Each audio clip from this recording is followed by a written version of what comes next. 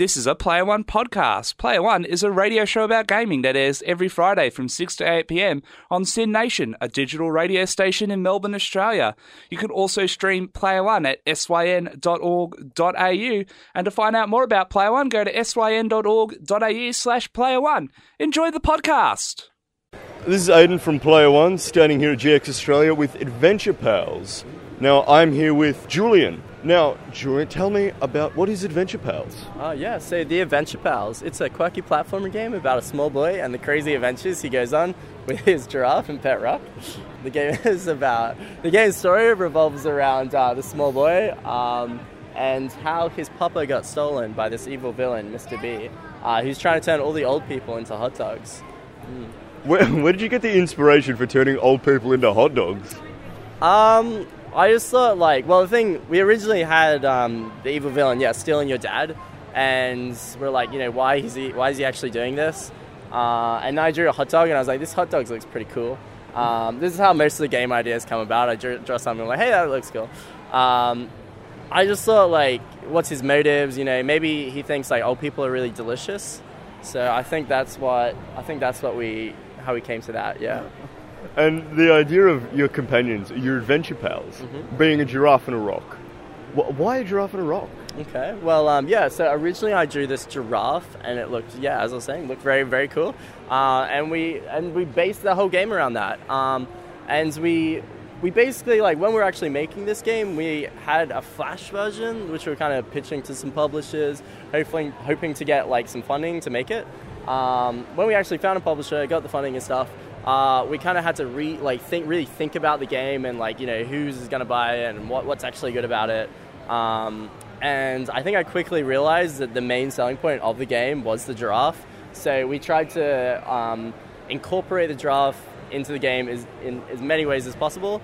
But through the most basic mechanics, you use it as a little hovering thing where the giraffe sticks his tongue out. Yeah. Because I've just played the demo, and it is terrifically fun. It's great. How long did it take you to develop this game? So as I was saying before, we did have a Flash version and stuff that we're pitching. This current version that's here today at GX Australia, we've been developing for probably about 2 years now, which is a long time for a game. But it's pretty common, I think. But all up, we've probably been doing the game for 3 or 4 years even, just because when we originally started, that originally it was called Super Adventure Pals 2, and it was a whole different thing. But yeah, we've been working on the concept for a while, and we're looking forward to releasing it. Who would you say the target audience is?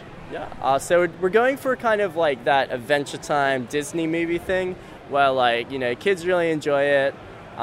They like the pretty pictures and the people hitting themselves, but then the parents kind of like it as well because there's that hidden humor to it. There's some jokes for them. There's something for everyone basically, which is what we try to do with the game, and that's kind of followed through with a lot of our design decisions, where we've tried to make the game as accessible as possible. We want we've had 3-year-olds play it and stuff like that, and we're like, what the I don't know how they do it, But yeah, that audience.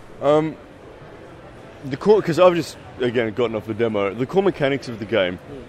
How long would you say that it took for you guys to really solidify that side of it? We probably spent the first month or so of development really focusing on those core mechanics. Because you look at a lot of platformer games, and it's at the very basic essence, if it doesn't have good movement and jumping and wall jumping, then it's going to be a bad platformer. We spent quite a bit of time just focusing on that, making sure, wall jumping is really easy, making sure running and jumping around is really fun and polished. And then from that, we started to develop some of our other mechanics on top of that.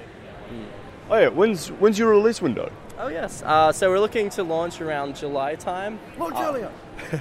Damn it, it's fun. Sorry. For desktop, so it'll be on Steam and stuff, and then also for Xbox One and PS4.